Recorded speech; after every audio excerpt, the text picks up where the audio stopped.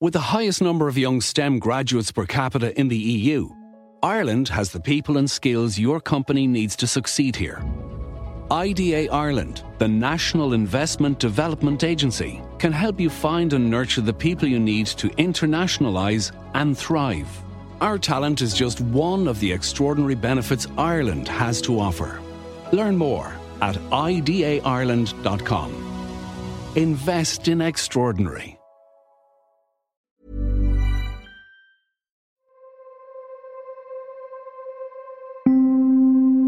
Hello and welcome to The Intelligence on Economist Radio.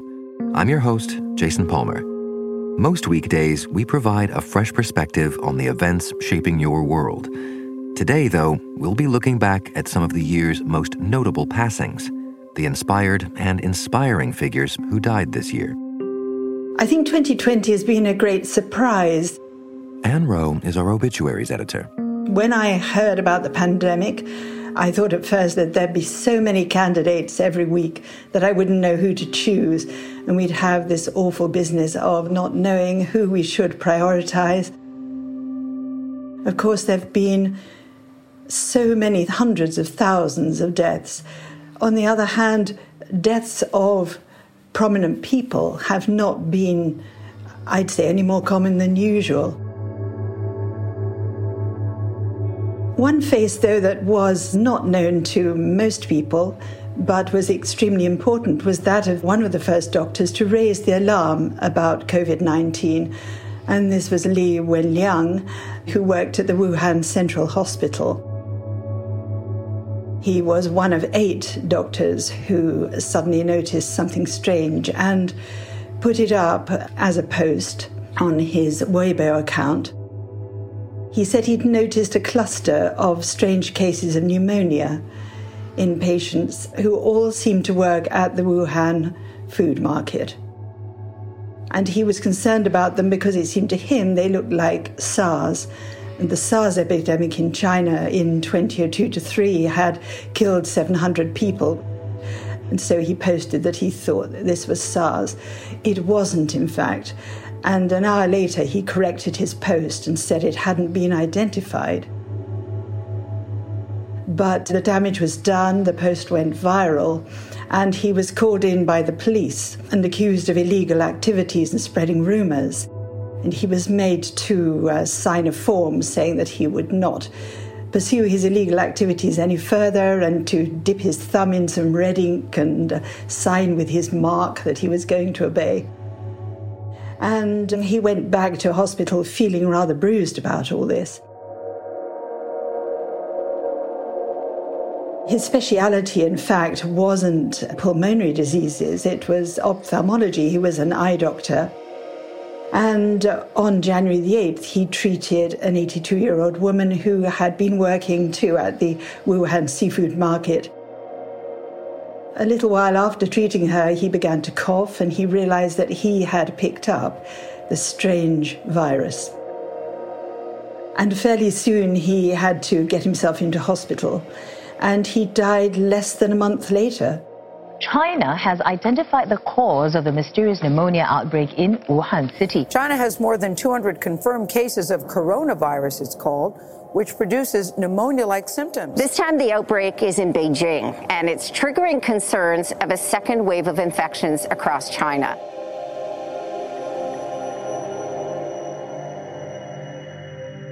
Ironically, it really wasn't until he was in hospital and rather ill that he began to gain world attention, and many people came to interview him, or interviewed him online rather, because he was pretty soon in the intensive care unit. And he had an interview with the New York Times in which he still kept his old defiance and said he thought he was right to speak out, that truth had to be adhered to, there had to be transparency, the government had to be honest with the people.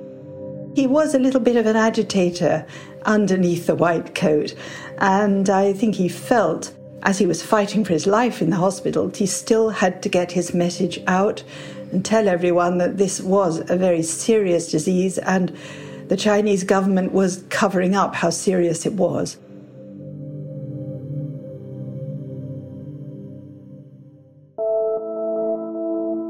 It's quite difficult to decide who to do in a week. I will usually have half a dozen names.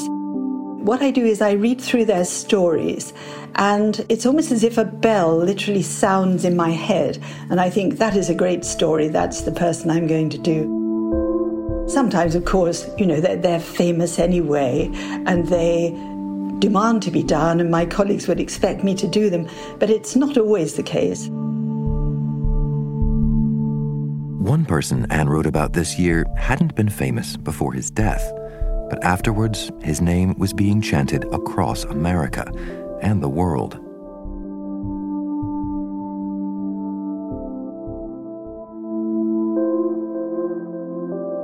George Floyd was working 3 jobs in Minneapolis. He was a truck driver, he was a security guard at a Latino club, and he was working on Tuesdays at the El Nuevo Rodeo Club, which was billed as the hottest Mexican venue in Minneapolis and drew great crowds of people to 3 floors of dancing and dining.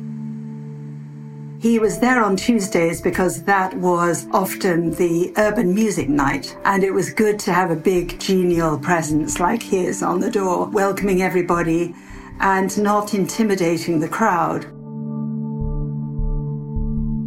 He had come to Minneapolis from Houston several years before, really because he wanted to get a job. He'd meant just to come north, maybe get enough money to do a bit more for the women and children in his life still in Houston. And he found that jobs were very plentiful there. The main job George Floyd did in the city was to be a bouncer at the Conga Latin Bistro. And there he was a great favorite with all the regulars. They would love to come up and hug him. Indeed, he would get quite cross with them, apparently, if they didn't give him a hug. And he would eat meals with them, drive them home if they were drunk. He also got a new girlfriend, and life was certainly looking up. As a result of that, he thought that he would probably stay in Minnesota. He was torn because Houston was still home, and he'd been brought up there. After all, he'd been brought up in the 3rd Ward, which is almost entirely black. It's a very impoverished part of town. There's a lot of shotgun shacks and pretty run-down public housing. And he seems to have got drawn into crime. He got his first conviction for theft with a firearm in the 1980s. From then on, there were quite a string of arrests for low-level drug offences, and he just seemed not to quite be able to get on the straight path.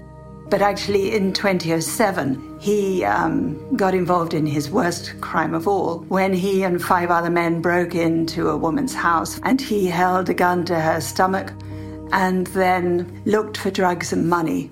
It got him 5 years in prison. When he got out of jail, he made as a resolution that he would start a completely new life.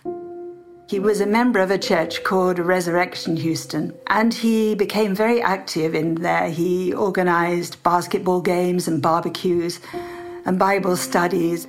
So he was doing his best to turn his life around before he went to Minneapolis. And his calls to his friends then were full of hopes for the future. But by this spring, things had got a lot cloudier. The pandemic struck him rather hard because both the restaurants where he was working were closed down, obviously, because of the virus.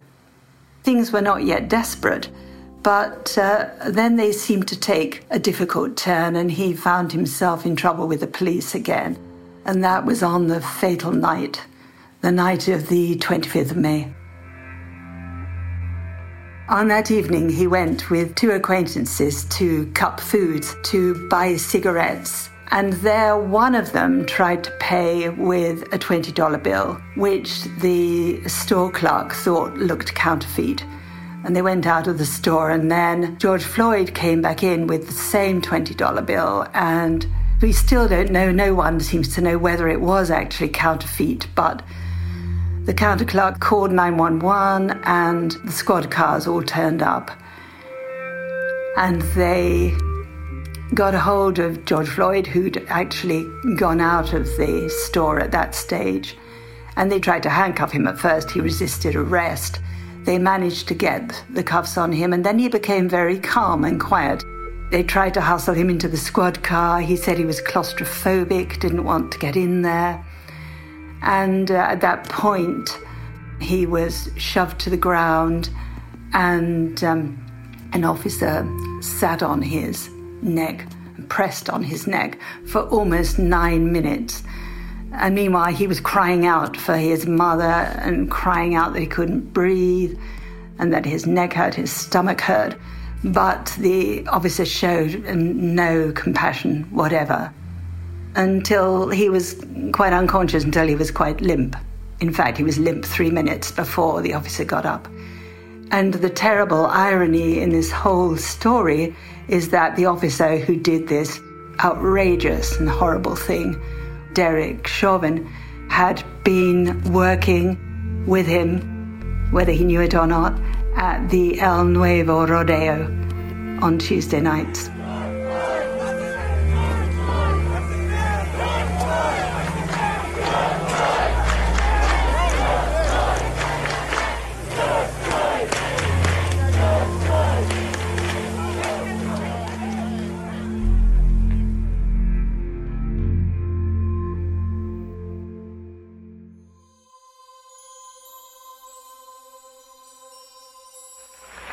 We choose to go to the moon in this decade and do the other things, not because they are easy, but because they are hard.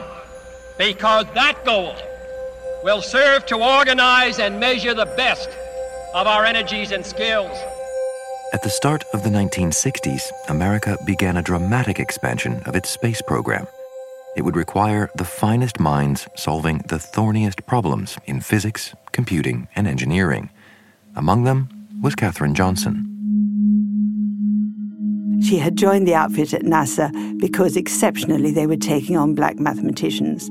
But normally it was extremely difficult to get into professional work, and so she was a rarity.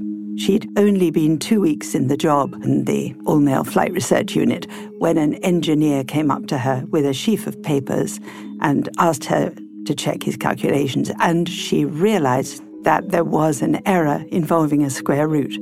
Increasingly, she was given all the equations and calculations that the men had to make, check them over. She was still working, though in an extremely segregated and misogynistic environment. It was segregated because she couldn't eat in the cafe. And then, increasingly, the flight engineers were having closed-door meetings where they were discussing the aeronautics of spacecraft. And she was not allowed in there, and she asked why. They said the girls don't usually go. She said, why not? Is there a law against it? They said no, and they had to let her in. So she became the first woman who attended those meetings.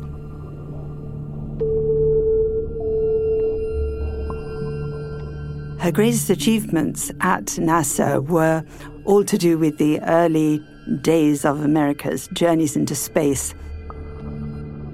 The first flight she helped a good deal with was Alan Shepard's, which was the first American manned flight. This is Freedom 7. The fuel is go, 1.2 G. Cabin at 14 psi.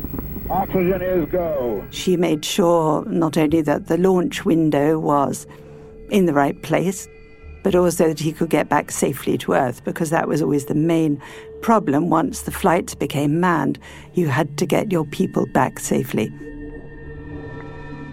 The next one was John Glenn. This was in 1962. He was the first American to orbit the Earth. Roger, tape is go and I am go. Our capsule is in good shape. All systems are go. Roger, 20 seconds. And he was extremely worried before his flight because at that time they had just brought in electronic computers to NASA.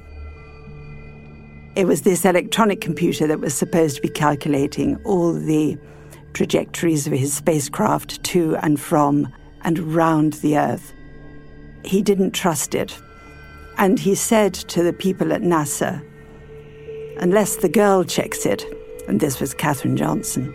I won't go. Main chute is on green. Chute is out in reef condition at 10,800 feet and beautiful chute. Chute looks good. On O2 emergency and the chute looks very good.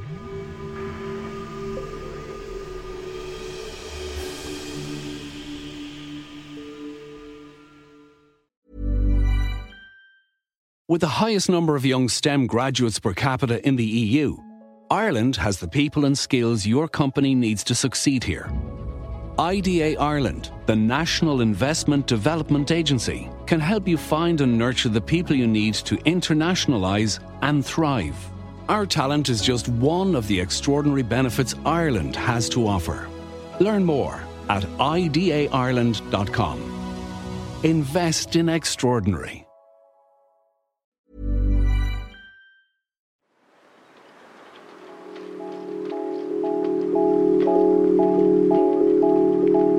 Every year, thousands of tourists visit the El Rosario Butterfly Sanctuary in Mexico. But the sanctuary and its staff have long been under threat. The migration of monarch butterflies is one of the great wonders of the natural world.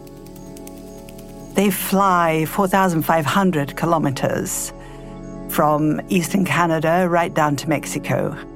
And they do this every year. They start in late August and make their way down to arrive in Mexico at the very beginning of November. There are millions of these butterflies, and the color is bright orange, tending to yellow. Suddenly, there they are coming in clouds over the western part of Mexico.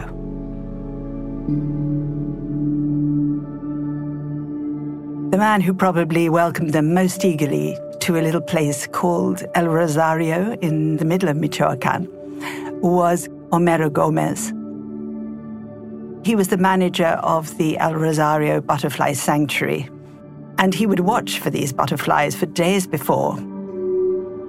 He was an intrepid tweeter, so he would send out to all his followers pictures of him, pictures of the sky and the trees, film of it, just waiting for that first little wing to come flickering across. Buenas tardes, amigas, amigos. Saludos desde el Santuario del Rosario, el más grande del mundo.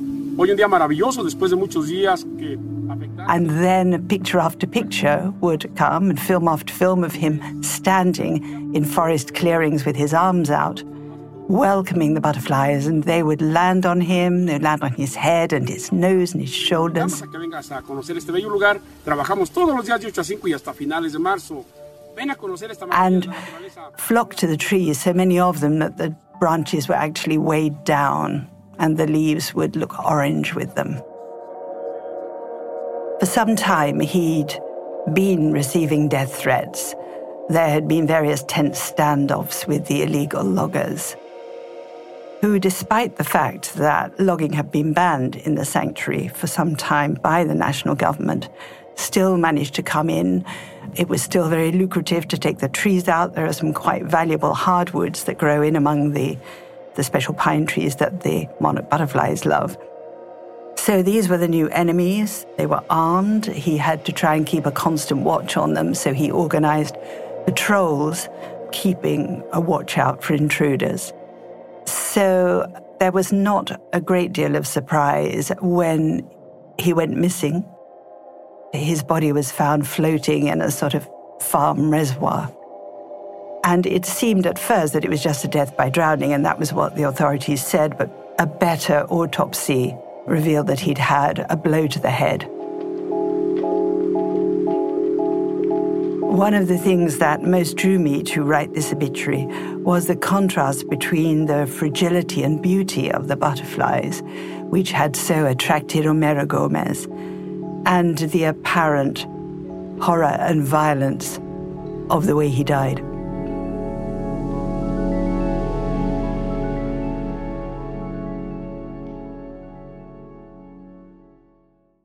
In Britain this year, a woman died after 80 years of embodying the national spirit. The folks that you know, tell them you won't be long. Well, Vera Lynn used to go and choose her music in the shops in Denmark Street, which is where all the music dealers and companies are.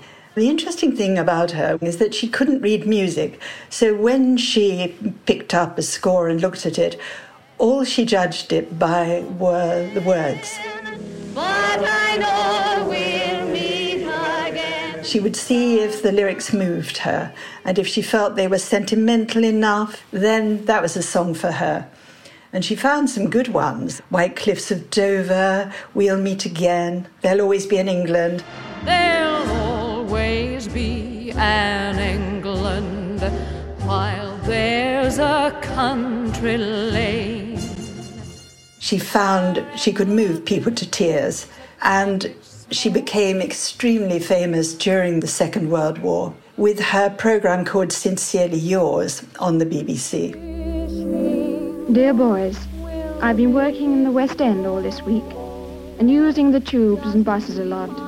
I realised how well some of the girls are doing your job while you're away. And when she sang, thousands of people tuned in and listened to her and were moved by her. And she became a huge radio celebrity. It was really said that she won the war single-handed, all by herself.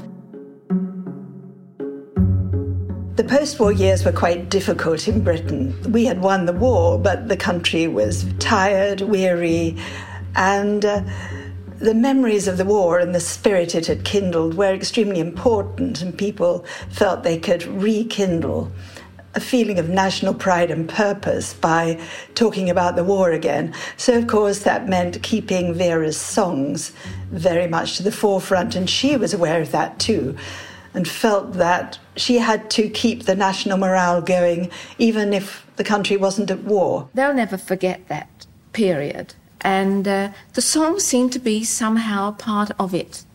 And if it still means that much to them, and they're entertained by them, who am I to stop singing them? And she went on singing them as long as her voice would let her. And she came to embody Britain, and especially Britain during the COVID crisis. It seemed particularly poignant that she died at the ripe old age of 103, just as we were coming out of lockdown, in a year where her voice had again been the voice of comfort and uplift for a whole population, as it was in the war. We'll meet again. Don't know where, don't know when, but I know we'll meet again some sunny day. Anne Rowe on Vera Lynn, who died this year. We also heard about the lives of Li Wenliang, George Floyd, Katherine Johnson, and Homero Gomez. That's all for this episode of The Intelligence. We will be taking a couple of hard-won days off, so happy holidays and see you back here on Monday.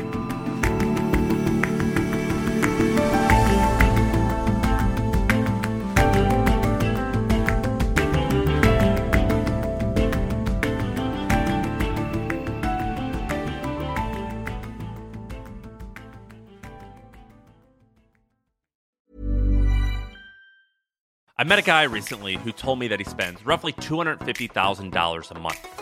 I talked to another person recently who made $50 million at the age of 30. What do you do with that money? How do you spend it? How do you not spend it? What do you invest in? How does it change your relationship with other people? If you meet a rich person, these are questions everyone wants to know, but you're too embarrassed to ask. Well, guess what?